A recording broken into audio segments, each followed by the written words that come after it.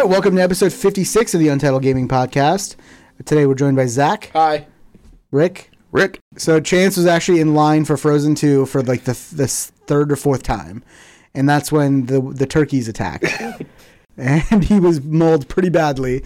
He is currently in the ICU. Yeah. The doctors said that he's in critical condition, but they were expecting him to make a full recovery, but he will now have a permanent gobble every time he speaks. Let's hope he's doing all right, and hopefully that medication can help end his stuffering. So that's where Chance is, and I, of course, am your host, Pat. If this is your first time tuning in, welcome. We are a bi-weekly gaming podcast that aims to entertain as well as inform. We discuss the biggest gaming news, game reviews, impressions, and talk about the gaming industry in general. Of course, we don't only discuss video games. We occasionally talk about movies, TV shows. Favorite Thanksgiving desserts? I'm a big fan of apple pie. It's a classic. You sick fuck. Or Oreo cream pie, like. Pumpkin pie is the answer there. I like pumpkin pie, but covered in a just giant layer of whipped cream that you can't even tell that there's pie underneath it. You just kind of dig through the whipped cream and maybe find some. You guys have pumpkin cheesecake? Fucking delicious. Any cheesecake for you is delicious. It's because cheesecake is delicious. Well, I understand that, but like. Anyway, pumpkin cheesecake. All right. Did you guys already go? Yeah. Like. Okay. Remember you called me a sick fuck? I do vaguely. It was moments ago. I vaguely recall that, yes. I do it so much, though. This week, we'll be talking about Jedi Fallen Order. We'll be talking about a new Half-Life game that was announced. And then we'll also be talking about the Game Award nominees. But first, what have you been playing? Zach? So I've been kind of powering through some games. So I rolled credits on the Outer Worlds. Yeah, there was more than one world. There is more than one world. It was a great game, but it was definitely more of a relief for me to get it done rather than like feeling like I accomplished something, because I wanted to get to Jedi Fallen Order, which is what I've been playing the rest of the time. So who had the gun to your head saying you need to finish this to beat Fallen Order, or to play Fallen Order? Is it myself? Phineas, like, yeah. Did you guys end up turning him in like super early? I was going to do that just to see what would happen. I want to do that on my second playthrough when I play as the idiot. Yeah.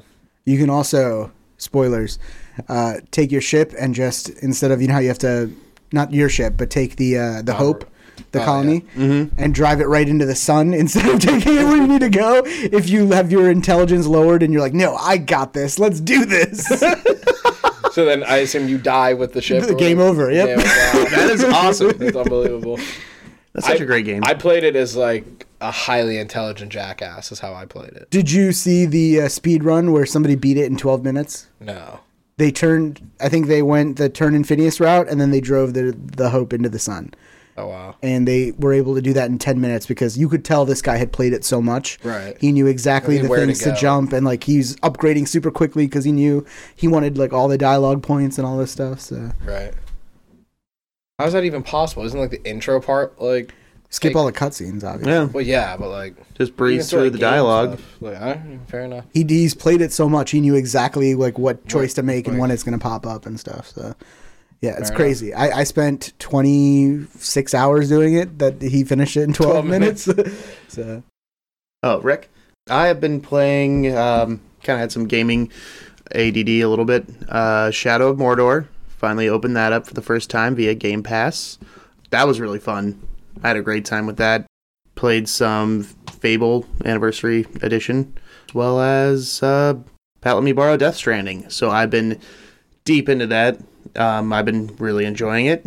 It's like you're like an Irish Santa Claus, just delivering packages, making people happy. I would say probably about maybe 35-40% of the way through, maybe. Yeah, hopefully 15. There's 14 chapters. You're on 4 or 5. Yeah. Okay. Yeah. So barely through it at all. Thanks. Well, I think the first couple of chapters are really the long. Longest ones, But yeah. So far, I've enjoyed it. I can see how it's a little bit tedious for some people, but visually it's great. The soundtrack's okay sometimes. A lot of Monster Energy drink. Yeah, there's a lot of Monster Energy drink. It's just blatant product placement. Yeah, that's a little over the top. I don't think there's any other product placement that's that right there. But yeah, I've really enjoyed it. Thank you, Pat, for letting me borrow it. Yeah, the going back to the monster thing for a second, I just find it so weird that he's constructed this world with all this lore and stuff. There was an extinction event. fucking humanity's on the edge. But you know what? Monster fucking is fine. And there's so killing it. much of it. And the fucking rain you collect in your thermos becomes Monster Energy drink. It has a filter that turns this aging rain. Like if you get this rain on your body at all, you age. But no, if it falls in your canteen, it just boom, you got Monster Energy drink. Norman Reedus drinks nothing but Monster Energy drink. Honestly, I don't even see him eat anything either. Yeah. It's all he does. That's his only sustenance. The Cryptobites. Oh yeah, little Little worms. yeah, like basically what you see Timon and Pumbaa eating. Like he's eating that and then Monster Energy drink. It's from Age Rain. From Age Rain. It's like one of the new age diets out there. There's worms and aging Monster drink. Honestly, I'm going on that cleanse next week. I'm very excited. And that's not even the most ridiculous part of that game. That's what gets me. Like, what the fuck? So what I've been playing, obviously Jedi Fallen Order. Rolled credits on that. We'll talk about that in a second. I've also been plugging along on After Party, but I kind of got distracted with both Jedi Fallen Order and then Pokemon I've been playing. I got Pokemon Sword. Have you guys started Pokemon at all yet? Mm-hmm. I got the bundle, but I had to like download Shield after. It's like Sword is the one you got like first. You got both? Yeah, I did the double pack. Why? I just felt like it. Why? What is wrong with you? What do you mean? They're the same game. They saw you coming from a mile away. Okay, I support them. Like, Yeah, so I've been playing Pokemon. I am at like the final fight. I just have to like beat the Ash of this game basically, and I'm pretty disappointed with the game overall. I didn't expect to like it too much, but maybe it's because I've been playing Jedi Fallen Order at the same time as I've been playing this. You obviously compare them, so the game design between the two is like night and day. Mm-hmm. Jedi Fallen Order is like explore, do all this stuff. Like I saw you send that text message. I'm like, well, this is a bit of an unfair comparison. They're two vastly different games. I know, but like, still, like, it feels like Pokemon has not evolved. Like, I'm still playing the same basic game from 20 years ago. That was cute. Yeah, it hasn't evolved. So, yeah, that's. I'm sure we'll talk about it more when Chance has recovered from his turkey attack. But so far, if you had to pick one out of the two games, Pokemon and Jedi Fallen Order, play Jedi Fallen Order. So, just a little PSA for everyone out there. All right, so our first topic here, Jedi Fallen Order. A fucking single-player Star Wars game. that isn't shit. That isn't shit, that, you know, finally came out, wasn't canceled, and doesn't have a shit ton of microtransactions. It's like the perfect game. So, Rick is obviously waiting for Christmas, right? Yeah. Wife said, all right, no new video games till Christmas because we need to get you something. And I'm like, oh, all right. They couldn't get you anything else. Get you more Game Pass. Right. There's a solution. Yeah, It's exactly. more fucking Game Pass. Right. Like, So, Zach, how far are you? I don't know percentage-wise. I've gone back to Zepho for the second time now. I freed the Wookiee prisoners, and I've gone back to Zepho. Spoilers. So, How dare you? my bad. You ruined my Christmas. I went to Kashyyyk. And You're like the fucking Grinch right now. Can I say any? I went to a grass planet where there are. Kashyyyk, yeah. Kashyyyk. I went to Kashyyyk, and then I've gone back to Zepho now for the second time. So I want to kind of break up the conversation between gameplay, story, technical issues, and then verdict. So let's start with gameplay, obviously. So for those of you who don't know, this is a single-player action exploration puzzle type game. So you are mostly doing the melee Jedi combat, and it's kind of like a Souls game. I know that might turn people off originally because they've never played a Souls game or they're not okay with like the difficulty curve, but that's something I actually found rewarding. Like I've attempted to, have you guys played any Souls games? I played Sekiro, which I was told is like Souls. Yeah. So, but you didn't finish it. No, I got like a halfway through, and I was like, I can't do this anymore. I got half an hour into Sekiro and I stopped. Rick, what about you? I played a couple of them. Dark Souls or Demon Souls? Yeah, a couple Dark Souls 2, a little bit of, and then Bloodborne. Is it the same people, or it's pretty similar? I forget the studio. Yeah, but it's still them. They're just taking that formula and making a different... Yeah, that was like one of the free games on PlayStation for Yeah, that was months. the PlayStation exclusive one. I've tried Bloodborne, and I've also tried Dark Souls 2 or 3. I forget which one. But the thing about Dark Souls and Bloodborne and even Sekiro to an extent is once that game starts, it's just you waking up and then they're like, go kill people and figure out the lore to you. There's no like story reason that they explain to you right away. It's like, I'm sure you pick up lore as you're playing and stuff. But that's what's good about this one, because like even from the granted, you have the movies to go back on and all the other like TV shows and stuff, but like even for this story, it's so gripping like from the start. Exactly. And that's what keeps me going, because we've talked about this before. The story is what, like, I will forgive bad gameplay. In this case, it's not bad gameplay, but it's gameplay I might like not... frustrating gameplay, something I might not originally be attracted to. Right. I will kind of slog through that to get to the story. Because that's the thing with Sekiro. Yeah. Definitely. Like, that's the difference. Like, for one thing, Sekiro is way more unforgiving than Star Wars is. Yeah, Star Wars actually has a difficulty. Sekiro is like, this is how it is. You have to adjust. You have to be good. Like, you have to get better. Yeah. Or Star Wars has the story mode or story difficulty. Then it has Jedi Knight, and then Jedi Master, and then Jedi Grandmaster. Yeah. And the cool thing is when you're picking the difficulty, it'll actually show you what that difficulty does. Right. So there's like parrying time, enemy aggression, and incoming damage. And there's like sliders showing you like the story mode. You have, a huge parry window, a lot of low damage and low enemy aggression. And then Grandmaster, it's like small. You can barely see the parry window. Yeah. And then like Jedi enemy Masters, aggression's all the way up. Jedi Masters, what I'm playing on, is the most balanced. Yeah. It's just like straight down the middle for everything. Yeah. And it's basically like, and even that's difficult. Like, it's easy, normal, hard, like fucking ridiculous. Supernova or like whatever the highest difficulty names that they have now are.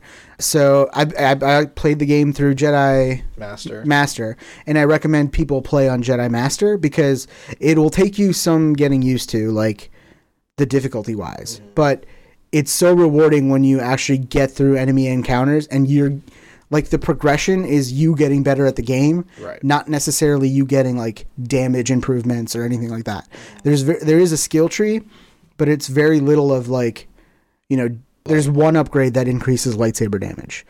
That's it. And then the other ones are just like abilities or force push affects people from further away. You can throw your lightsaber further and stuff like that, not increasing damage but giving you more moves and abilities, and then you are basically getting better at the game, and that's how you feel better. The difference between, because the last like lightsaber game that we had was Force Unleashed 1 and 2, right? I'm pretty sure. Yeah. Unless you count Battlefront 1 and 2, but I don't. Like, as far as like single player story games are concerned, Force Unleashed 2 was the difference between this and Force Unleashed 1 and 2 was you were massively overpowered in Force Unleashed. At one point, you take down a fucking Star Destroyer from the sky and crash it to the ground. In this game, you are a Padawan who has escaped Order 66 when he was like 10 years old. So you are like nowhere near the level of like a Jedi Knight, let alone a Jedi Master.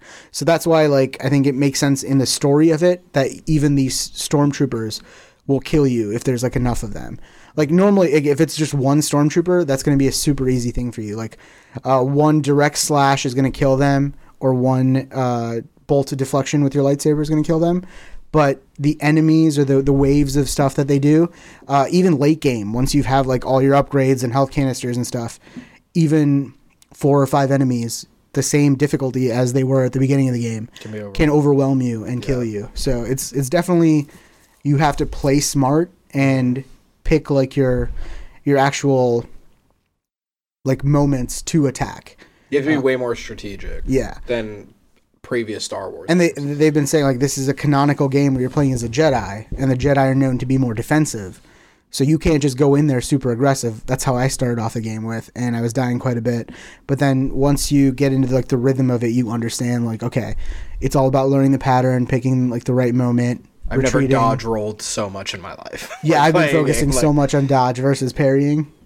But even like the boss battles and stuff too, what's nice about the progression is that, so I know we're going to talk about BD1, your little droid that you have, but like when you see a new enemy for the first time, BD1 can scan it and kind of give you information on it. Yeah, there's like a lot of lore and stuff. Yeah, it's really nice so that you don't get that information until you like defeat the enemy. So like there's like a couple like mini bosses that you'll run into, and you like on the fly have to figure out the strategy to defeat it. And then when BD1 scans the corpse or whatever, then it's like, oh, this is a very aggressive like piece of wildlife, so time your attacks accordingly. Or this is slow and very labored, so wait until it does its heavy attack, and then as it's resting, attack it or whatever. So like it gives you the strategy once you figured it out yourself. And the enemy variety is there too. It's not just stormtroopers. It's like, and each planet you go to has distinct wildlife, distinct flora and fauna. You're not going to see the same, grunt rats that you see on Zepho, that you see on Kashyyyk. It's all like different wildlife, which makes sense canonically, because that's how evolution works, and natural selection changes the way organisms evolve on different planets. So yeah, I like the attention to detail in that. Also, like, you're gonna die a lot. Don't let that discourage you. That's how the game works.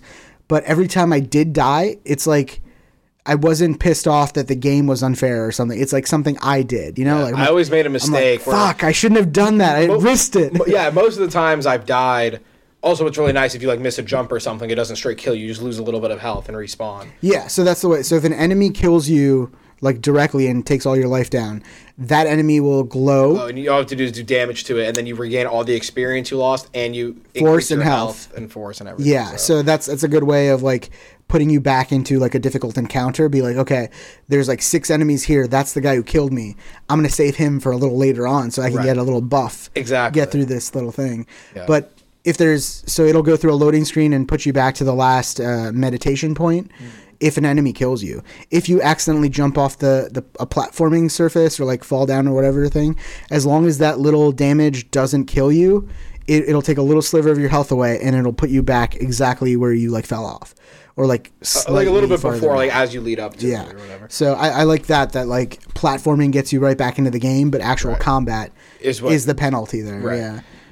I think there's a good balance between like the puzzles, the platforming, and the combat, which is great. There is wall running in this game. Yes. It wouldn't be a respawn game without wall running. Right, exactly. I guess technically. Well, Apex, but that's what it is. Boss fights were pretty difficult. There's a couple bosses where I was like, fuck, I was so close, and then they kill you, and you have to keep trying, but then you like finally win, and it's so like, yes, I fucking did it. And they're even like just enemy encounters. There's a lot of sections. Like one section was ridiculously frustrating because they start you off with a couple of stormtroopers and one of those Imperial droids, K2SO, and a couple of other things, and then at some point it's going to drop an ATST. But that point, I did that one. That point is timed. Yeah. So the ATST is timed. So it's not like you can get through it quickly. Or it's not like you kill all these, then the ATST drops. If you take too long killing these things, the ATST drops regardless. So I'd like died like 3 or 4 times because like as I was killing the people, like taking my time, the ATST would drop, and then I have to deal with like a droid, somebody shooting at me, and the ATST. So stuff like that where it was like annoying and like frustrating, but it's just like such a minor thing out of the entire game. Plus there were so many encounters where I beat it with like this much health, and then he like presses the button and the lightsaber goes away, and you're just like, relief. Yes, right. I did it. It kind of reminded me of Hellblade, because Hellblade is similar to that, where like they're throwing all these waves of stuff at you, and you're like going through it, and you got the headphones in, you're so in the moment, and then the encounter ends, and you're like, finally I can like rest. And it like releases, the music kind of stops, and it's just like, yeah. You run into these meditation circles or whatever they're called, and basically you have the option to just go in there. That's where you upgrade your skill tree. You can't just do it at any point. You have to find one of these things. They're kind of like the bonfires in Souls games. You can rest at any one of these, but if you rest, you'll refill your life, your force, and your health canisters, which BD gives you to refill your health, but it'll also respawn all enemies. So I know that's something, I assume they did that in the Souls games. They did that in Sekiro as well. So there is, like, throughout the map, you're going to be doing a lot of backtracking. So I recommend only resting when you need to. Right. Because it's so annoying to kill. Have to go through it again. Or kill, like, a little mini boss, like, for the 3rd time. Because you're like, damn, I really shouldn't have rested there. Yeah. I'm just so used to pressing the button to rest and refill. I changed up that strategy when I got to Kashyyyk, because there's a lot of on Kashyyyk for the first time where it's a lot of like going through different doorways where there's enemies. I'm just like, oh fuck, I forgot I have to deal with you. Yeah, so you gotta be smart about it. You're like, okay, I have like half health. But I still have a canister left. I can kind I of still have a canister, yeah. So I'm gonna wait and see if I can get through this next section. Mm-hmm. You should definitely go to the meditation point because that saves the checkpoint. Yeah, you just don't have to rest. Yeah, don't avoid the meditation thing, because then when you die, you'll go all the way back to the last one. At least still go there and like sit there. Yeah, and then like leave again or something. Mm-hmm. But and also upgrade as soon as you get the skill points, because you're gonna get plenty to unlock everything. So I found no reason to save them or whatever. So skill tree, so you get experience points for killing enemies, but you also get experience points for having BD, scan stuff, finding chests, all this stuff. So kind of rewards your exploration there. I did wish the skill tree, and this is kind of an endgame thing, kind of allowed you to cater to different playstyles.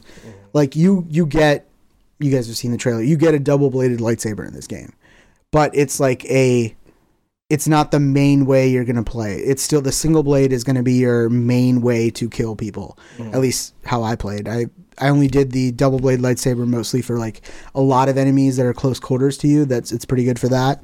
And there's another upgrade you get later on, but when I got it, I was so happy because I'm like, yes, another way to play. And then it's like 1 or 2 attacks that you can do with it, and then not use it as like the main weapon.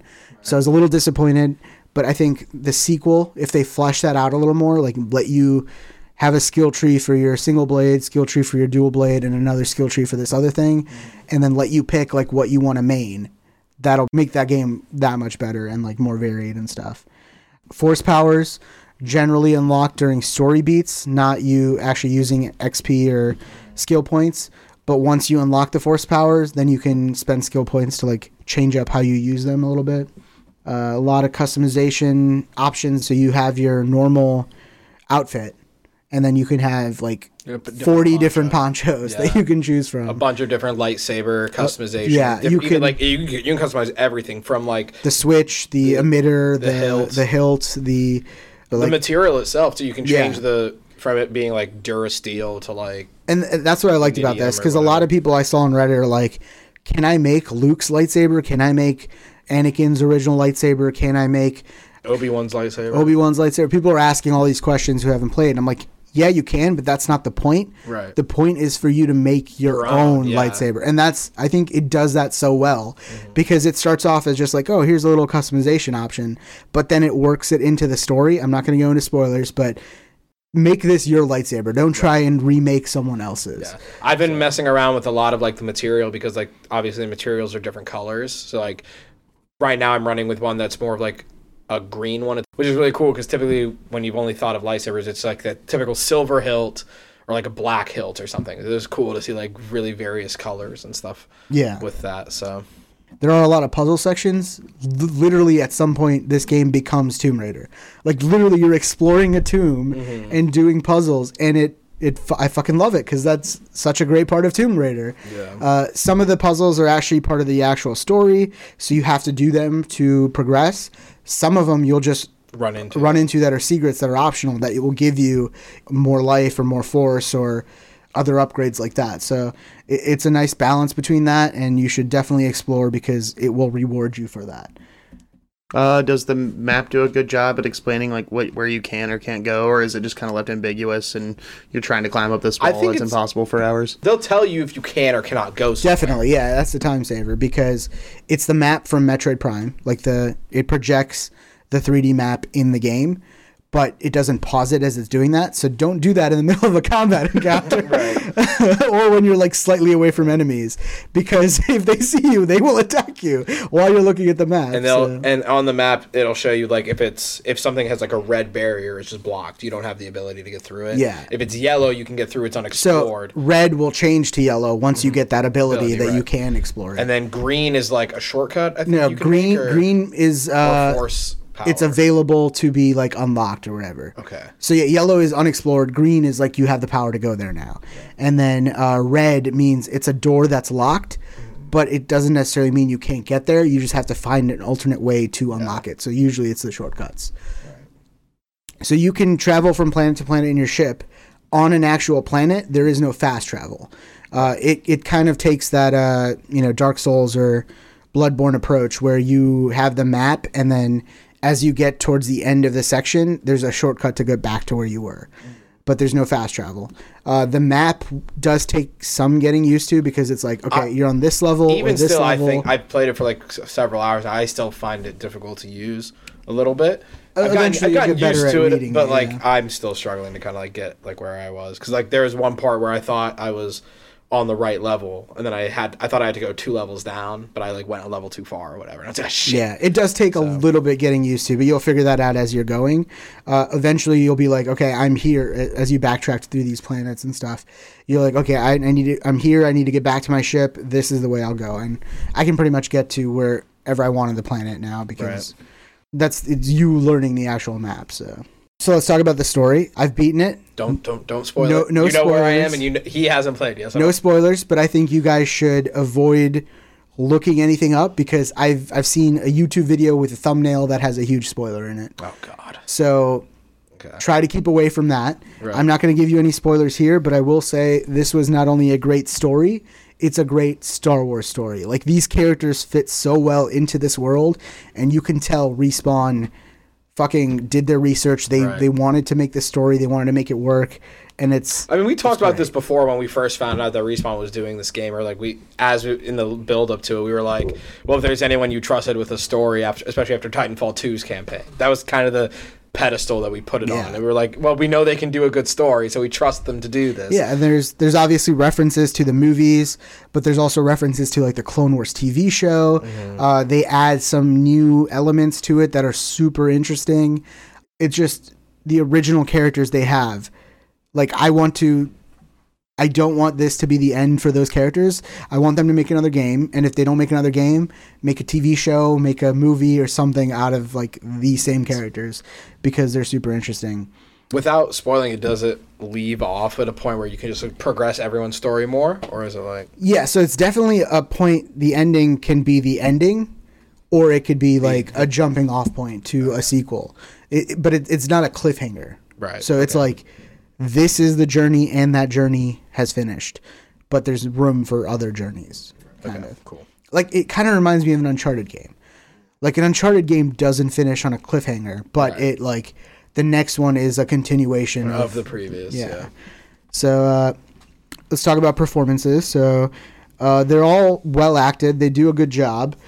I think the best, or like the standout performance, is Seer Junda, which is played by Deborah Wilson. She's great. She is great. Like, even already, she's like fantastic. And throughout the whole time, I'm like, where else is she from? So just this year, she's been in the Call of Duty campaign. She's been in Jedi Fallen Order and Days Gone. So like 3 major games. But I'm like, that's not where I know her from, because I didn't finish all of Days Gone. And I think I've played like 2 missions of the Call of Duty campaign. So I looked it up. She was on fucking Mad TV. Yeah, she was on Mad And TV. she was hilarious. I'm like, the range you have right now is ridiculous. So, but her character, she's like the one who kind of sets you off on this mission. And like, her journey is like, I think, the most character development journey of the cast here. Also, shout out to Elizabeth Grulon, who does a fucking phenomenal job as the second sister. Obviously, no spoilers. I am always drawn to the villains, and she is a great villain. Shout out to Daniel Roebuck and Tina Ivlev. They have kind of smallish parts, but they do a great job. And fucking BD1. Oh, such a good droid. Probably the best. The goodest of droids. Yeah.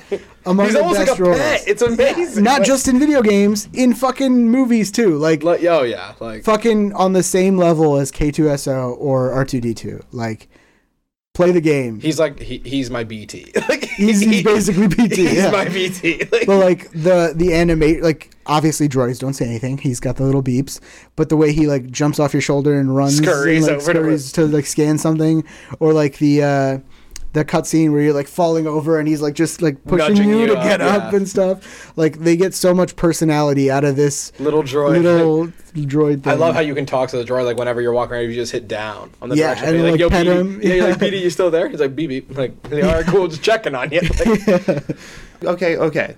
But No, we it's do have fine. to give a shout out to Taika Waititi's Assassin Droid and the first episode of The Mandalorian, because that was an amazing droid. Self-destruct sequence initiated. No, don't you dare self-destruct.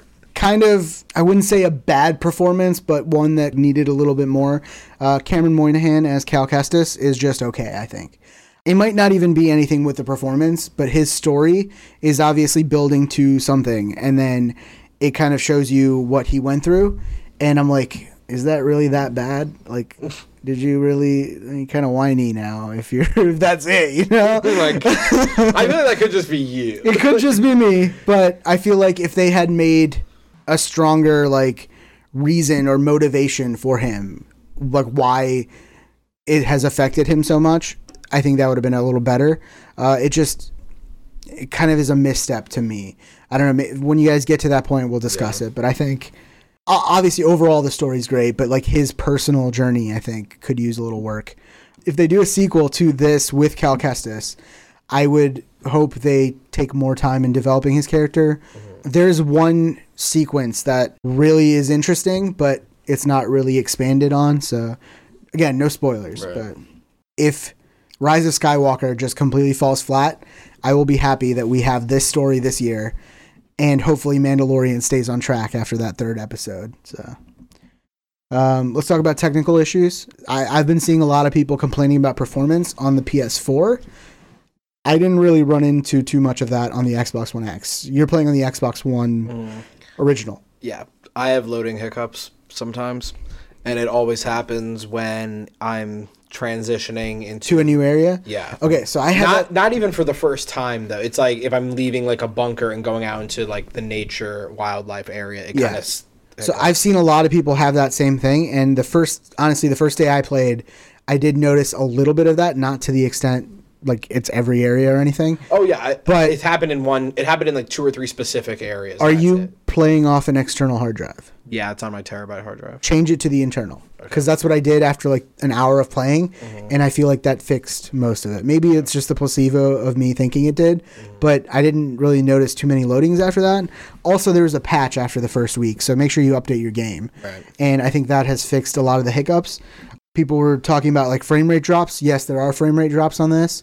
There is a on the Xbox One X and then the PS4 Pro, I believe, and probably PC. There's a performance mode. So basically, on the X and the 4 Pro, it'll run, I think it's like 1440p upscale to 4K at 30 FPS. But if you turn on performance mode, it locks it to 1080p, and then it's supposed to target a 60 frames per second. It never hits that. It stays around like 50 to 40, and because it's not stable, that causes even more screen tearing and shuddering and stuff. So I recommend just playing with performance off, playing on the normal mode if you have an X or a Pro, and keeping that, because that'll keep it at a stable 30. Even at that 30, there were some times when there's a lot of stuff on screen, it definitely dropped, but it's not something that's as drastic as it was for the performance mode on. Another technical issue is the save points that people have been talking about.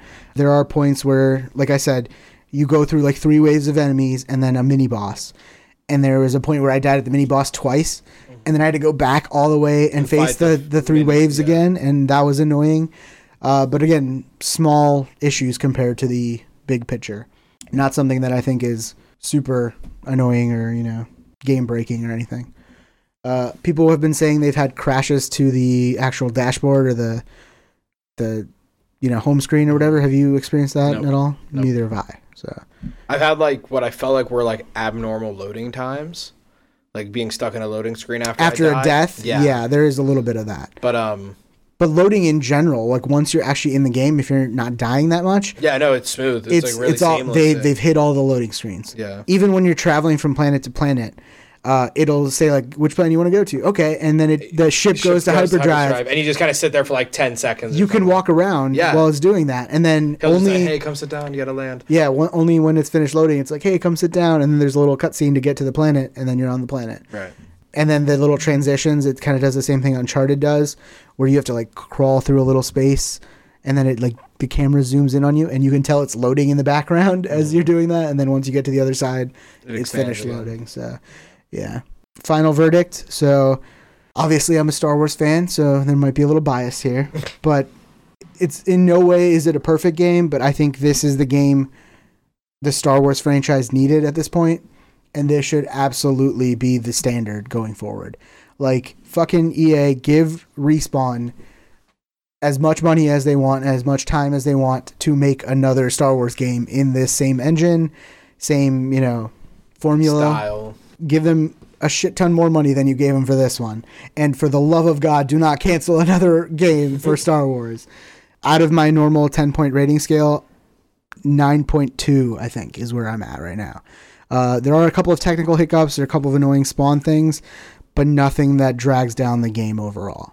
And honestly, between this, Control, and Outer Worlds, it's going to be tough to pick what my game of the year is. Where are you at right now? I know you haven't finished. So I haven't finished the game yet, obviously, so I'm not going to give it like a rating yet. But this is like the most positive and kind of like the most enjoyable Star Wars game I've played in a long time. I was really disappointed in the Battlefront games, like just in general.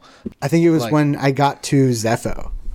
Mm-hmm. Like as I'm playing Zepho and I'm like getting through like for the first temple. Time? Yeah, as I'm getting through the tomb, I'm like, this game is fucking awesome. Like this is like shades of like me playing KOTOR back in the day and realizing like this game is fucking amazing. Yeah. Like, it really hits you like how deep the lore goes when you get there, and I'm a nerd for like the story behind things and like that kind of stuff. If you are a Star Wars fan and you like get video games, you should get this game. Yeah, like the lore is great. Yeah. Where they dive into is things that aren't in the mainstream necessarily that like a typical Star Wars fan wouldn't understand. Like I've heard about the Zepho before, but like not like to this extent or anything like that. So I'm really excited to like finish it, and I'm much more gonna land on like the closer to 9 rating. How long was the playthrough? Because I know you finished it. So I have a feeling it's going to. I'm decently enough through it. But if you just do the main story, you could probably finish in 15 hours. But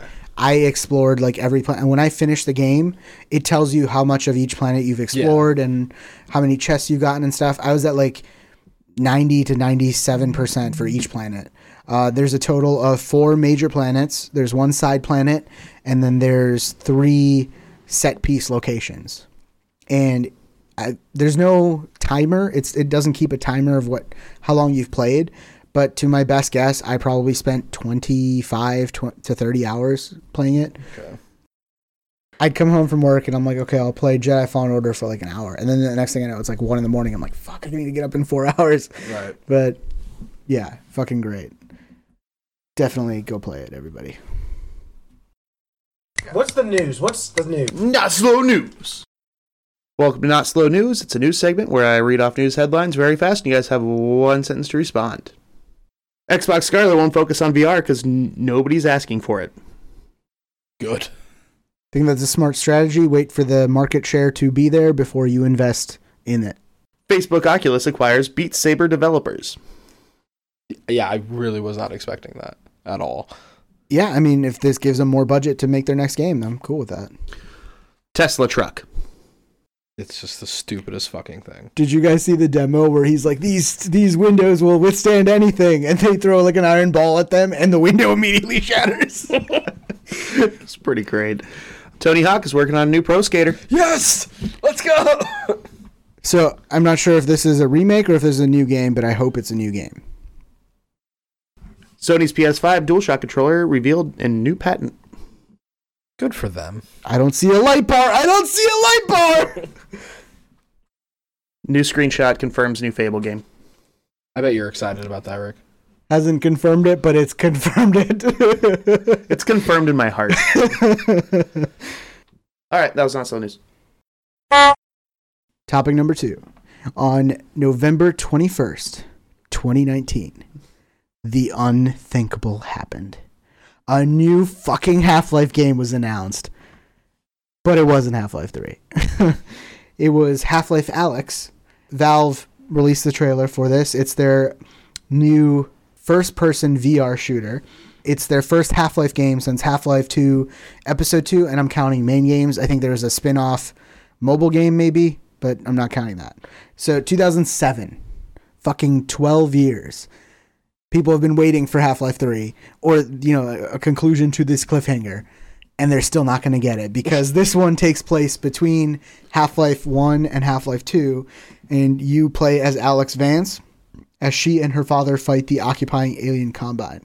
Valve is saying this is their flagship VR title and will support all PC-compatible headsets. So that tells me that they are invested in VR as a whole, not just their index. Because they're like, we're going to support Oculus, we're going to support Vive, we're going to support Windows Mixed Reality, Oculus Quest, as long as you link it to a PC cable, and obviously their index. They are kind of pushing their index headset because if you own any part of the index, so just the controllers, any of the base stations, or the headset itself, you get Alyx for free within the first year. So that's a little bit more incentive because this is a $60 game. It's going to be a full-fledged game. And that, takes some of the hit off for buying a $1,000 piece of hardware. It's releasing March 2020. So, going toe-to-toe with Cyberpunk. But I think they're two vastly different markets and stuff, so it's not going to be a big thing. Valve also said it's the largest team at Valve to work on a single game ever.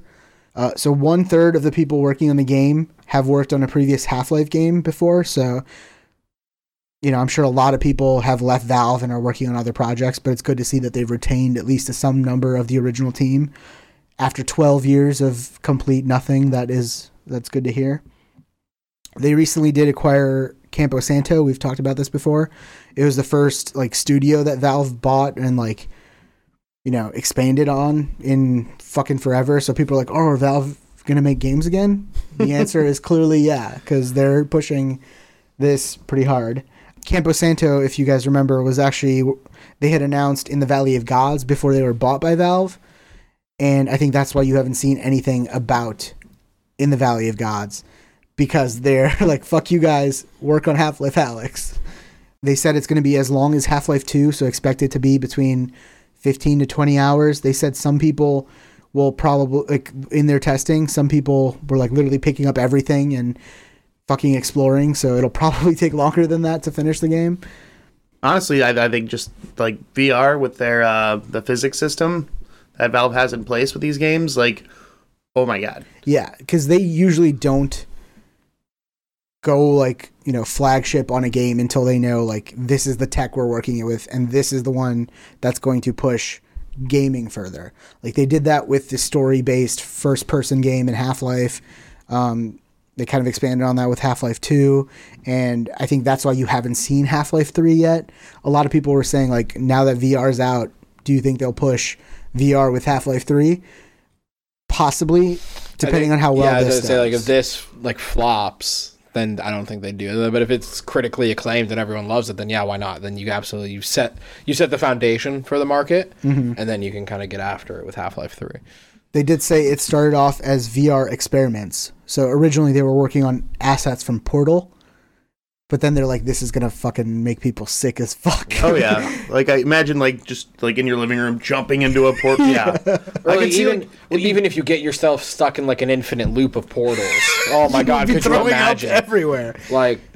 When we were doing when we did your VR thing where you did the spacewalk or whatever, and you get spun off, and I told you, I'm like, do you want realistic or do you want whatever? I was like, yeah, I want realistic, and Matt was like, look to your right. Because Earth or whatever was on my right as I'm spinning. I'm like, no, if I look over there, I'm going to get sick. I'm already feeling sick. I can't. I'm looking fixated on one point of the thing.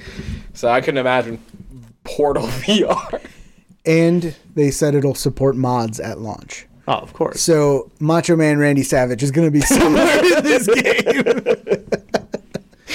Oh, God. I'm excited to see what people do with, VR mods because you haven't really seen... At least I haven't seen very many games that have mods in VR. It's usually just Thomas the Skyrim. Tank Engine. Just They said people obviously ask them about any non-VR version, because some games have done that where they say like here's the game with VR, here's the game without VR. It'll support both. I think Resident Evil 7 allowed you to do that. You could play the whole game in VR if you wanted to.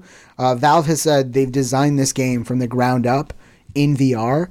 So if they remove that VR aspect, it's going to make it feel super weird to even do something as simple as open a door or whatever. They have to add shit to make that work, and that's not what they're trying to do here. So it's just going to be a VR experience. Don't expect a non-VR version of this to come out. So my question to you guys, what does this mean for VR?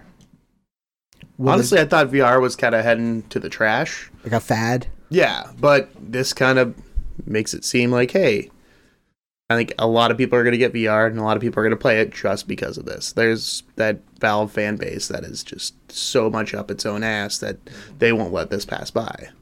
Yeah, I was going to say, like, I don't think, like, the casual person would, like, buy into it, but, like, you're right, the Valve fan base and the people who've been dying for a Half-Life game are going to be, like, I think they'll go all in on it because they...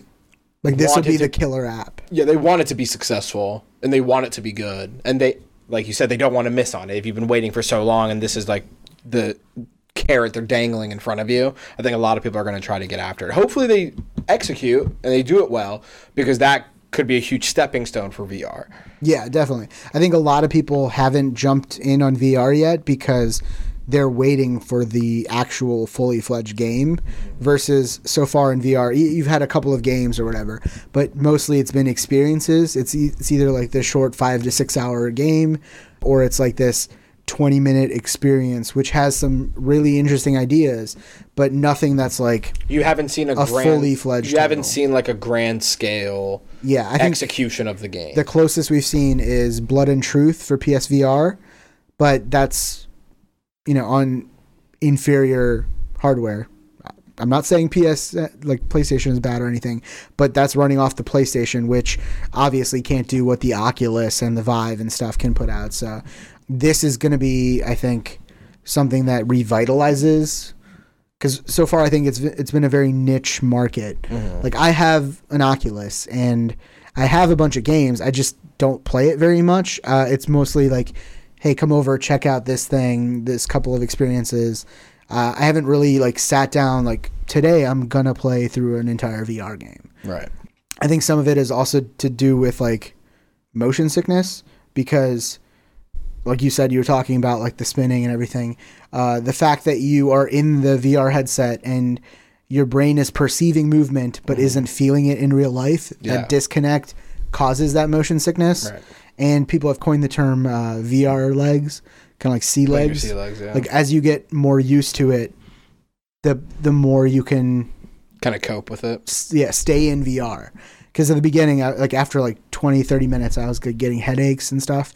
But the more I've played, the better that's gotten. I can't imagine somebody getting a VR headset and jumping straight to this and trying to play for multiple hours. I think if you should start off with like a smaller experience or smaller bite-sized things. I'm sure Valve has done something and like experimented with the best way to play this that doesn't cause that. Mm-hmm. But I think people who have never experienced VR, who are just going to jump into this, might have to like take a step back and, you know, like actually experience it. Because this is a 15, 20-hour game. Like, people who are super hyped on, like, if it was Half-Life 3 non-VR that was announced and coming out in March, I guarantee you people would take off work and play through this entire game in one sitting or whatever. But I don't think you can do that in VR if you've never experienced it before. Right. So. Oh, just the mods and the physics engine? I think that's going to be groundbreaking. Yeah, even the trailer, what they've shown you so far, you're looking for ammo by like moving things and stuff. Usually it's you going up to a box and pressing a button and it's like, here's the stuff that's in this box. Right. But this is the physical act of actually digging through the box. And no VR game that I own has really done that. There's games that have done like you unloading a gun and like reloading it manually and putting it back in and, you know, cocking it and firing. This does that, but I think this also adds that like exploration or like rummaging, and everything seems like it's interactable. I'm just gonna take a can of beans and throw it at people and see what happens. Oh god. Do you guys think this means for sure that Half-Life 3 is coming? Probably not for another 12 years. Yeah, probably. Zach has never played Half-Life. Nope. Okay, so let's make this be the topic. What? Yeah, sorry. I guess the topic is now the fact that I have not played any of the Half-Life. Yeah, like put down Fallen Order. Oh. No, don't put Get your shit together. Get your house in order. Don't you dare. I didn't realize my house was in disarray. Like, at the time, yes. But if he goes and plays Half-Life now, will it hold up? Yeah. I don't think so. Half-Life 2 for fucking damn sure. I want them to do a remaster. That'd be nice, yeah. But I've gone back and played 1 and 2. Half-Life 1. I will spend $60 on 1 and 2. So I wouldn't be surprised if they have other VR games. I'm not saying Half-Life 3, but I think they have other VR titles in development if they're doing this. Because Valve owns Steam. They are literally printing money. Even with all the whole Epic Store and all this other stuff going on, they're making a shit ton of money doing nothing. So they have no need to make a video game. But the fact that they are makes me think they're committed to this tech. Right. And internal testing or whatever, they've figured out a way to make it mass market appeal. Besides just sticking the Half-Life license on it, I think. Maybe Portal, maybe they'll figure out how to do that without that'd make me sick. Making everybody puke. Even just the thought of Portal in VR is making me sick. I think it'd be cool, like, if you didn't move around, you kind of shoot your portal gun at different, like, you know, walls and stuff like that and solve the puzzles that way. But if you're moving around, you know, sometimes where there'd be, like, platform on the, like, all the way down on the ground, shoot your portal in there and, like, up. Oh my gosh. I guess you can't really see where I'm pointing on the podcast, but I'm pointing at different parts of the walls. For an audio medium. Anyway. Yeah, I'm excited, and I will definitely be playing this. I want to get the Index, because that's like the second gen, you know, higher resolution, more field of view, Valve-supported one, which I think is going to be the best experience to play this. But spending $1,000 to play this, I think is kind of steep. Especially when I already have the Oculus, so I think I'll just play it on that. We'll see if there's a great sale. Or if I can sell my Oculus for $700. When I bought it for $300. Net a 400 cool profit. Hey, Zach, you want VR, right? Oh, yeah. Here's $700 of my dollars. I'll give you a deal. $700 of my dollars. Just Zach dollars. This is a picture of you. It's like in Futurama, like, here's $300 in the form of a Tricky Dick Fun Bill. Community questions. Huh? So, Zach, did you do a community question? You told me not to because you said you had an activity, you jackass. That's true. So, if you were going to do a community questions, it would have been something Thanksgiving-based because it is Thanksgiving in the U.S. Yes. I think we should do a Thanksgiving activity. I've pretty much lifted this from another podcast, so... You know, you're listening. You're not going to give credit to that podcast? No, I'm not, because they don't need it.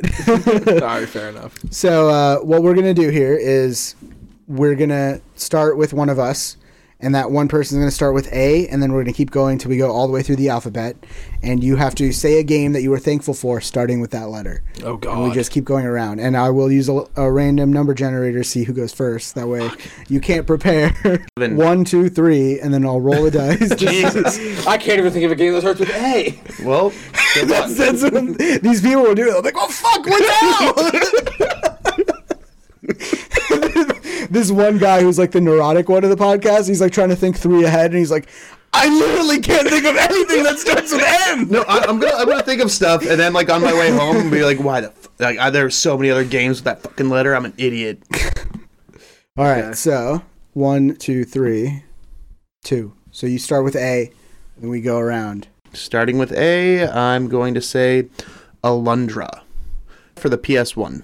Nice. Okay, so B, I'm gonna have to go with Battlefront 2, but the original Xbox version, not the new one. What was C? God damn it. Crash Team Racing for PlayStation 1. Devil May Cry for the PS2. Fuck, what starts with E? EverQuest. Evil Dead? No, that's a movie.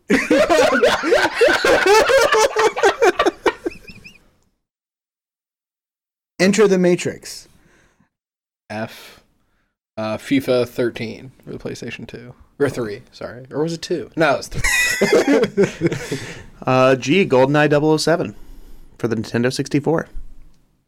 Halo 2, of course. Very thankful for that. Fuck. You went too fast? I can't think of any video games with I.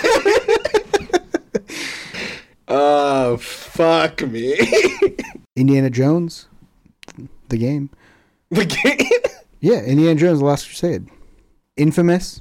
Oh, Infamous. Okay, yeah. Infamous. I'm going to go with Just Cause. Let's go with Just Cause 3. That was a lot of fun. K.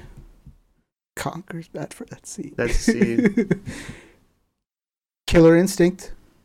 One of the original fighting games I've played. The only one I can think of is Left 4 Dead, and I didn't play it very long. Legend of Zelda? No? Yeah, come on, man. Oh, yeah, Legend of L.A. Noire. Legend of Zelda, basically any of them, really. JKM. I'm going to go with Metal Gear Solid for the PlayStation 1. N. No Way Out.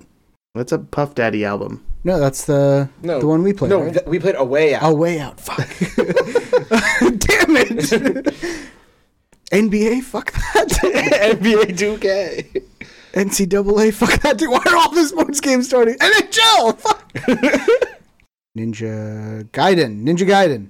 Ooh, nice. O. Outer Worlds. P. Portal. Paper Mario. Fuck! Paper Mario for me. I'm going to go with P. No, but seriously, Nintendo, make Paper Mario. I have Q. Fuck! Say Qbert. That's all you have. Wait, what did you have? O, P. Oh, you have Q. Q. So I have R. I thought you were going to help me with Q. You're just looking out for yourself. There's Qbert. Quantum Break. Yes. Very thankful for that. R. Thankful for Rick. R. Rise of the Tomb Raider. Ooh. S. Nice. Silent Hill 2. T. Titanfall 2. Can it be like a subtitle? Uncharted. Yeah, Uncharted 3. I'm gonna go V. Valkyrie Profile. Can't even think of a word that starts with W. You can't think of a word. WarioWare. I was never thankful for WarioWare. I like WarioWare. Watch Dogs. Good one. X. You were fucked. No, I played X-Blade, Xenogears. I played this X-Men's game. Oh, No, yeah. I think it was a mix. It was like a mix of X. It might literally be called X-Men versus Street Fighter. Okay, so I'm on Y. Whew. Done. How about Yoshi's Crafted World? Yeah. All right. Z. There's Zen Pinball for the PC. What? Zen Pinball, and I think the free table you got was like the space one or whatever. Yep. Played that so much in my typing class. All right, so that was our little activity here. That was so hard. That was fun. So hard. I bet you the listeners are shouting out, They're dude. yelling at us for not thinking of shit, right? Like, yeah, we're saying that. They're yelling out games. Yeah, like, they're like, oh my god, how are you not saying this? Yeah. Kingdom fucking Hearts. You said FIFA, not Final Fantasy. What the fuck is your problem? You didn't say Dishonored. You didn't say Super Smash. What's wrong with you? When R came around, you didn't even say fucking Rocket League. I don't think I had R. Did I have R? I had S. What Yeah. What did I say? Oh, Rise of the Tomb Raider. Right. Why did I say Rocket? You play Rocket League all the time. Every day. Multiple I play Rocket hours a League day. Every day. Can I take it back? Nope. It's out there. Fuck me. Time for our third topic. Game Award nominees were announced. There's kind of some controversies and stuff going on with this, but obviously these are the Game Awards, their thing. It's like the Oscars of the gaming industry. So we're not going to go through every category, but there are a couple things I wanted to go through, and we'll do our predictions, maybe talk about games that got snubbed for certain reasons. It's not necessarily getting snubbed if they weren't eligible. We'll talk about it in a second. I understand. We'll talk about it in a second. So let's start with Game of the Year. So 6 games. Control, Death Stranding, Resident Evil 2. I don't think that should be on there, but we'll talk about that in a second. Sekiro, Shadows Die Twice. Super Smash Bros. Ultimate. And The Outer Worlds. So one of those is not like the other. Because one of those games came out in 2018. Right. And that's where the fucking weird shit comes out in the Game Awards. Because basically the cutoff for nominees, the way they do it is they get all these news outlets for gaming and they ask for their nominees. And then they tally up all the votes and then they get the nominees that way.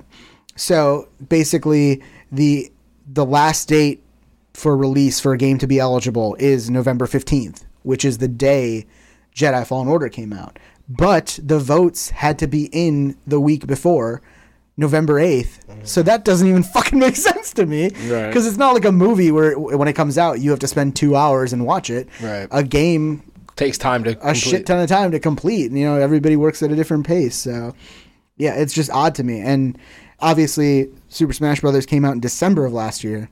So it's eligible for this year's Game after of the the year. cutoff. Right. But because the cutoff is November 15th, is Jedi Fallen Order not going to be eligible next year because it came out? It just came in that one little window. Yeah. Honestly, I think it's going to be put on the list mainly because Sword and Shield got released the same day. Right. And they're not going to snub Nintendo like that.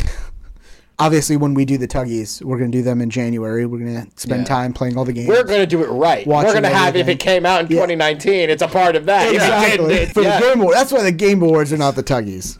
All right.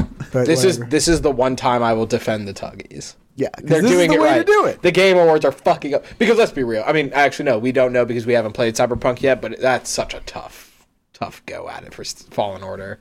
Not only Cyberpunk. But then you got Watch Dogs. Halo Infinite. Oh, Halo Infinite is coming out. It's next year. That's going to be a hell of a Game Awards, Last of Us. Maybe that's why they're doing it, because they knew what's going to happen. Oh, Last of Us. Part 2. Oh. No, maybe the Game Awards are doing it right. Like, think about all the games that are coming out. That's how are they doing that right? That's an immense lineup. That's just next year. We're going to have that same lineup next year. Minus Fallen Order. But Fallen Order's in this year already. What? You can't defend their way of doing it. The 2020 games are really great. You know what you've done is I was on your side, and then by you explaining it, I'm no longer on your side. You should have left it alone. God. So what do we think? Any other games that you think should have been on this list that aren't? I really liked Katana Zero. Katana Zero is great. But I understand it's on the indie list. It's on the indie list, so that kind of like quells it for me, but it's just I really liked Katana Zero. I think Resident Evil 2 being a remake shouldn't be on there. It's not eligible. We're going to start our own awards, and we're going to have remakes be on their own separate list. That's true.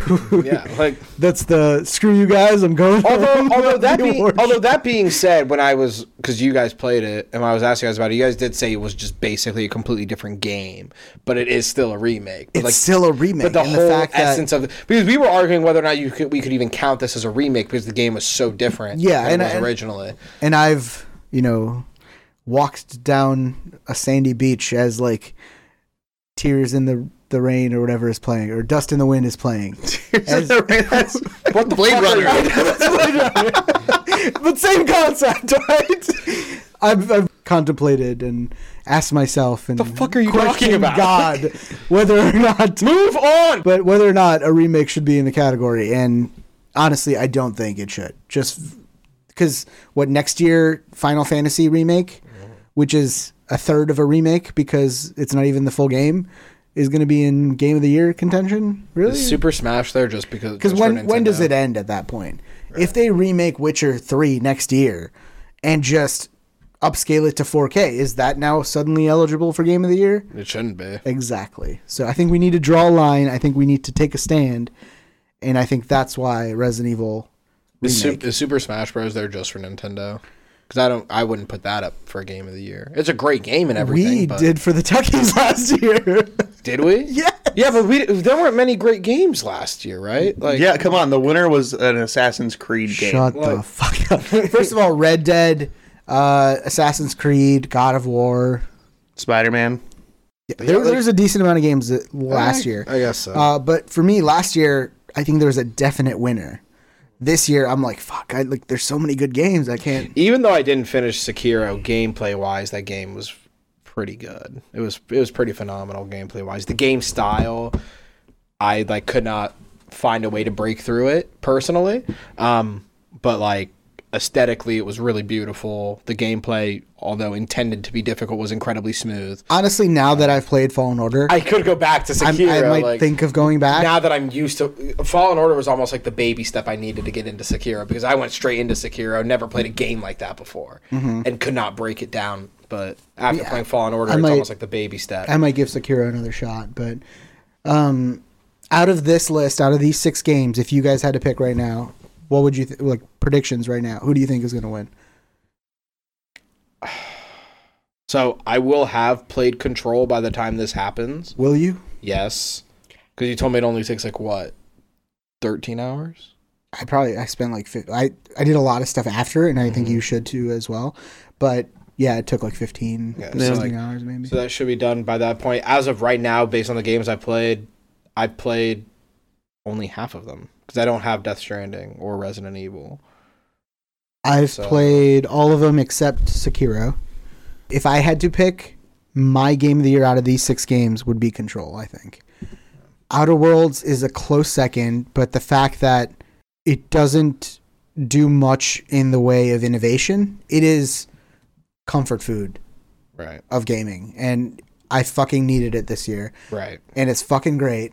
But I think out of the 3 I've played, and I will have played Control right now, I would probably pick either the Outer Worlds or Sekiro. But because I finished the Outer Worlds, I'd go with that. But what about you, Rick? I'm gonna have my verdicts out until I beat Death Stranding, but right now, Outer Worlds. I was totally hyped for Outer Worlds, and it did not disappoint. That is a big thing. Yeah, it didn't just blow me away. The story, again, didn't blow me away. Control, I was fucking enamored with that story. And the gameplay was so interesting, and the levitation and stuff is something that other games haven't really done. This was basically Fallout. It was Fallout perfect, good Fallout, which is great. But in my personal opinion, I think Control edges it out for being the new experience. We're not doing any sort of bets or anything on this, but it'll be interesting to see what actually does win. Do you guys want to? No. Is your horse? I've owed far too many pizzas. No. All right, we just won't do a bet. That's fine, because we're already going to be having pizza in January, because there will not have been a PS5. Oh, yeah. We're running out of time, and Sony is letting me down. This is the first time in a long time where I've actually felt like I was going to lose this bet. I've been so confident. You should have felt not very confident when you made the bet. I was so confident when I made the bet, and it wasn't until we hit November that I was like, we might actually not get this console this year. God.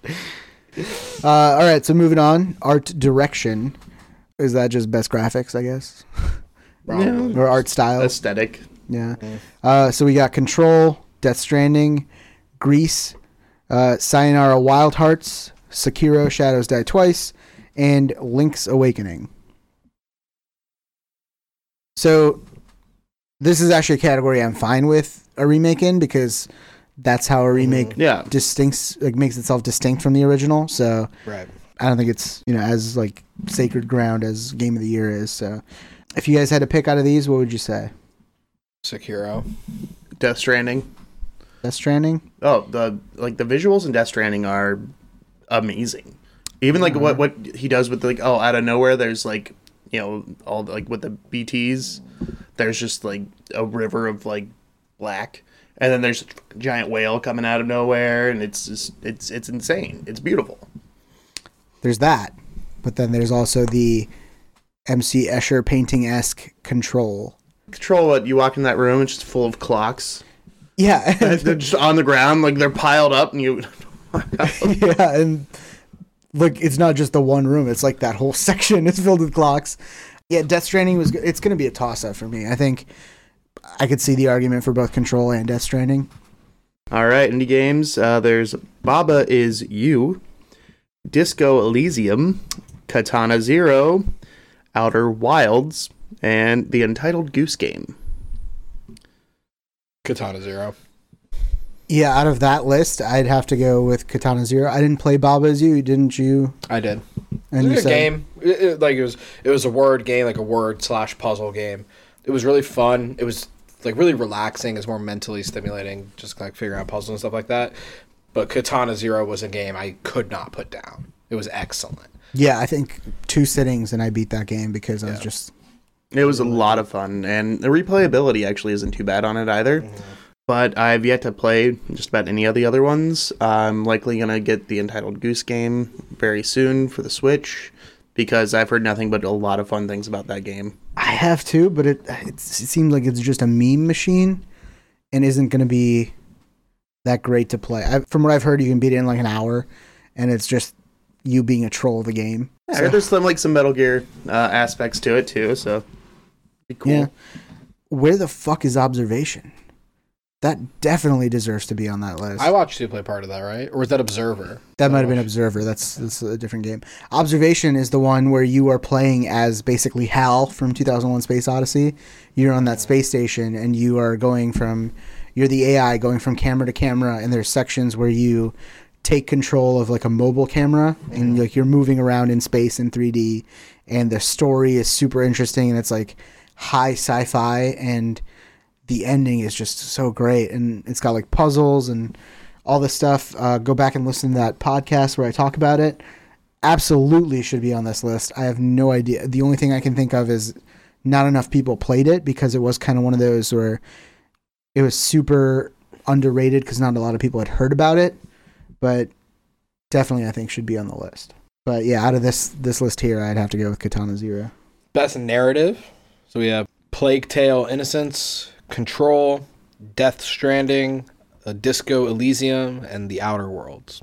Yeah, so I haven't played Plague Tale Innocence, but I've heard good things about it. Disco Elysium actually came out of nowhere. I hadn't heard about it until the nominees, and I did some research on it. It's like an old school RPG. It's PC only, indie developer, but apparently it has like some very intricate dialogue options and caters to different play styles, and it looks very interesting. It's definitely on my list to play before January. So Death Stranding, I don't think should be in this category. That game's all narrative. I know, but even the narrative is convoluted, and we'll talk about it when you finish it, but I think it's a little smug in its execution, I think.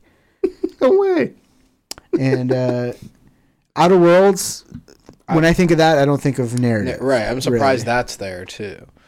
I think maybe because like the dialogue and like the performances are great. The lore is kind of, I guess, for the fact that the narrative changes based on your choices. I think it's. I could see that its fluidity and its adaptability is really impressive. Yeah. So I could understand why it would be there from that aspect, but like an overall story arc.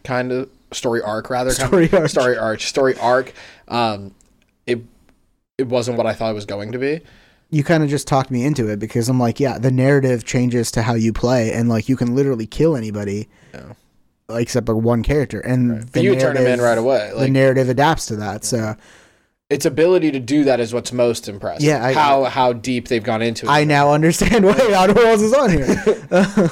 I've also just explained it myself. Like, I guess the way I think of the narrative is the story. I experienced. Right. But then when I think about, like, if you played through it multiple times, that's a different narrative basically every time. So. All right, fuck it. Let's give it to Outer Worlds then. I'd still, out of this, gun to my head today, I'd have to pick Control. Having not played Plague Tale Innocence or Disco Elysium, but you're going to say Outer Worlds? Mainly because I haven't played any of the other ones. So I'm going to say Death Stranding to this point about I'm at, just because there's so much to it. It's really hard to describe to just about anybody. Like, yeah, the rain makes you age, and there's giant squid black shit that come. Yeah, it's insane, but it all kind of makes sense to itself. So performance is the next category here. So we got Ashley Birch as Parvati Holcomb in Outer Worlds. You got Courtney Hope as Jesse Fadden in Control. Laura Bailey as Kat Diaz in Gears 5. Mads Mikkelsen as Cliff in Death Stranding. Matthew Peretta as Dr. Casper Darling in Control, and Norman Reedus as Sam Porter Bridges in Death Stranding. Having played Death Stranding, Norman Reedus is the bottom of the list as the people I would nominate for performance. Yep. I definitely agree with Mads Mikkelsen. I would also nominate Margaret Qualley for Mama. Yeah. So out of these, what's your guys' prediction here? I've heard great things about, even though I haven't played Courtney Hope. Like a lot of people think she was excellent. Ashley Birch for Parvati was great in the Outer Worlds. She's definitely the standout performance. Yeah, her dialogue is very natural, delivered well. But everywhere I've seen about where people have been talking about performances has been. I've seen most about Jesse Fadden, but you said you've heard good things about Courtney Hope. I've seen good things from Courtney Hope, so there's that. Rick, what about you? Who do you think is going to take it? Honestly, I would agree with Norman Reedus not doing so hot on this list, but so far Mads has been in the game. I don't know. I'm not that far to know what he's about, but every performance I've seen so far has been great. Mm-hmm. Norman Reedus has very few lines to begin with, and I don't know. Even those aren't delivered particularly well. Especially between Outer Worlds and Walking Dead. I'm used to just these dialogue options, so I'm just sitting there and the cutscene is happening. I'm like, wait, I haven't responded to any of these things at all, and he just doesn't say a fucking word. Yeah. I think I'm the only one who's played Gears 5 here, but Laura Bailey does a great job as Kat Diaz. I played Gears. I'm halfway through the first mission. Yeah. Well, you don't even get to play as Kat yet. No, I'm some dude.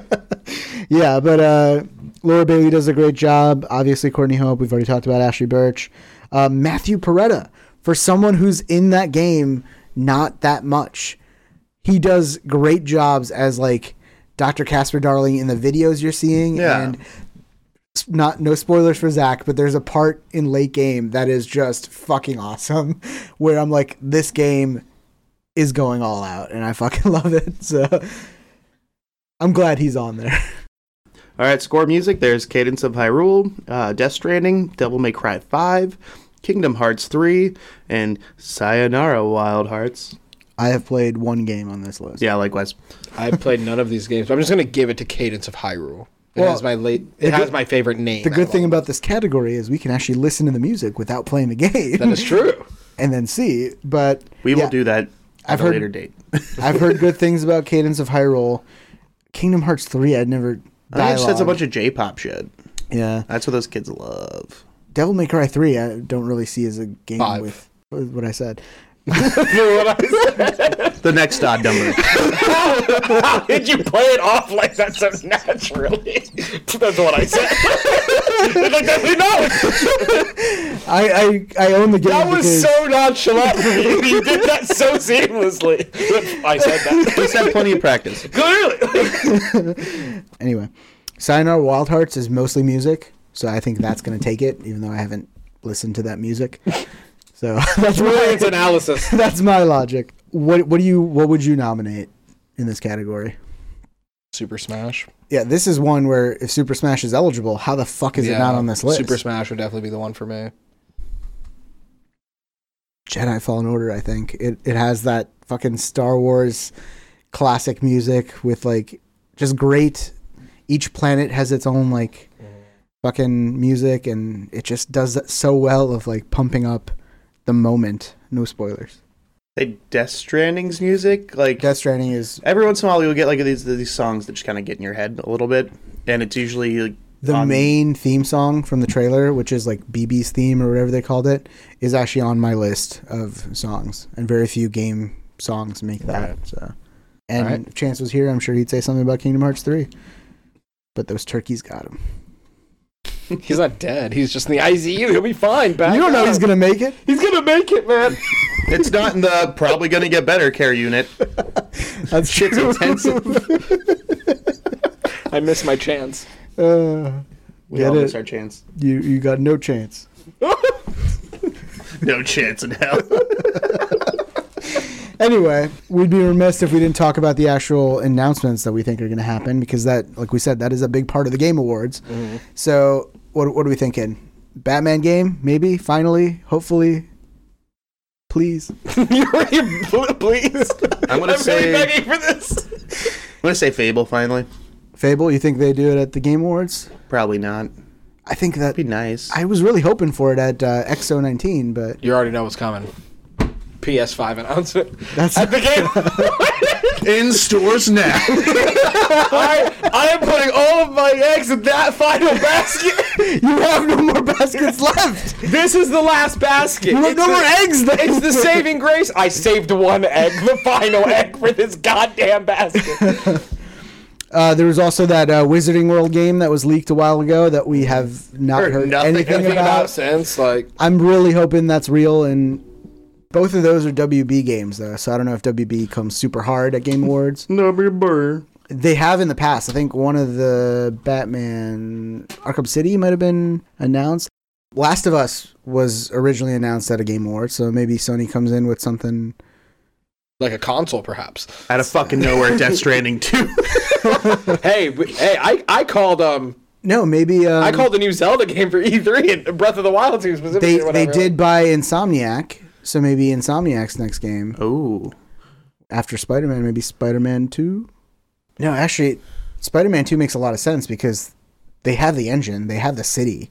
It's not going to be in a different city besides New York. Could go Far From Home. Spider-Man 2 in Tokyo. Spider-Man just hanging out in San Francisco. Avengers are like, no, we got San Francisco. What are they called? Ninja They're Monkey a or small whatever? town without any skyscrapers. He's just running around there. Spider-Man in Albuquerque. we did not think this one through, and we apologize. He's swinging by cactus. Cacti. Cacti, god damn it. Nick Fuck Fury's you. up there, like, I just got a couple Helojets. Just swinging off of those. Maybe Fable from Microsoft, but what about Nintendo? Maybe Paper Mario? Come on, Nintendo. This is the perfect time. You've had so many opportunities. I think it's more likely that a PS5 gets announced. I do not think it's more likely in any scenario. There's been a Half-Life game announced before. I know. Let's sink in. What the fuck, that sink Nintendo? in. What the fuck? I think at this point, it's honestly, they're doing it just to spite you. Clearly, somebody at Nintendo is listening. If you are, The big give man us- himself, the give evil us- Bowser, Give us review copies if you're listening. the man you worship, Bowser, the greatest Doug of all Bowser. supervillains. Yeah, but December 12th, we will find out if we were right, and hopefully Paper Mario gets announced, because that's when the Game Awards are. Support subtitles. Wow. So for those of you who don't know, Subpar Subtitles is a game we like to end the podcast with. We basically take the principle that game developers like naming their game with name the franchise, subtitle, and that's SUB-TITLE. So basically Assassin's Creed Odyssey. And basically I create a fake subtitle, and then I find 4 real subtitles, and then I mix them all up and I give them to our panel here, and their job is to figure out which one is the fake one. We've been keeping a running tally, and the scores are... Chance with 22, Zach with 31, and Rick with 41. strong lead there. Not impossible for Zach, but pretty damn unlikely. We ready? Yes, sir. All right, so at the races, Cold Soul, The Beast Within, Night War, one word, and LeChuck's Revenge. So I'll say those one more time for those of you listening at home. At the races, Cold Soul, The Beast Within, Night War, and LeChuck's Revenge. So, Rick, we'll start with you. Let's go with Cold Soul. B for Rick. I want to go with Cold Soul, but I have to do something different for the sake of mathematics. So I will go with fucking hell. That's not an option. I will go with C, Beast Within. Beast Within. So, now the twist. So you basically have the option to keep your answers, and you will get 3 points if that is correct. Or you can say that they were all real, or that they were all fake. And if that is indeed the case, you will get double the points for a total of 6. So, Zach, what will you do? I'm going to go all real. Zach is going all real. I have to for math. I have to for the math, so I have to go for it. I'm going all fake. Rick is going all fake. Oh, God, no! Interesting. All right, so At the Races. Not a real game. Oh, God, no, not like this. Vambrace. Damn it. Console. Real game. Relief. It's like relief. Gabriel Knight 2, The Beast Within. Real game. Battle Chasers, Night War. Night War. Real game. Monkey Island 2, LeChuck's Revenge. I damn near shit myself. Like when you said the first one was fake, I was like, oh my God, they're all fake. Are you kidding me? You would have just gotten so far ahead. Oh, man. So the points don't change. Mm-mm. So the turkeys couldn't stop Chance from falling behind more, like from being pecked out of the running. You're done. God damn. You're done. This whole time I'm trying to think of a turkey pun. So thanks for listening. That was our show. Remember, you can catch us every other Monday on Google Play, Apple Podcasts, Stitcher, or Spotify. You can reach us with any questions, comments, concerns. Talk about how Zach's never going to finish these games at the Untitled Gaming Podcast at gmail.com. And don't forget to follow us at TugPod, TUGPOD, on Twitter and on Instagram at TUG_POD. We ask that you subscribe and leave us reviews. 5-star reviews for us. And 1-star reviews for every other podcast.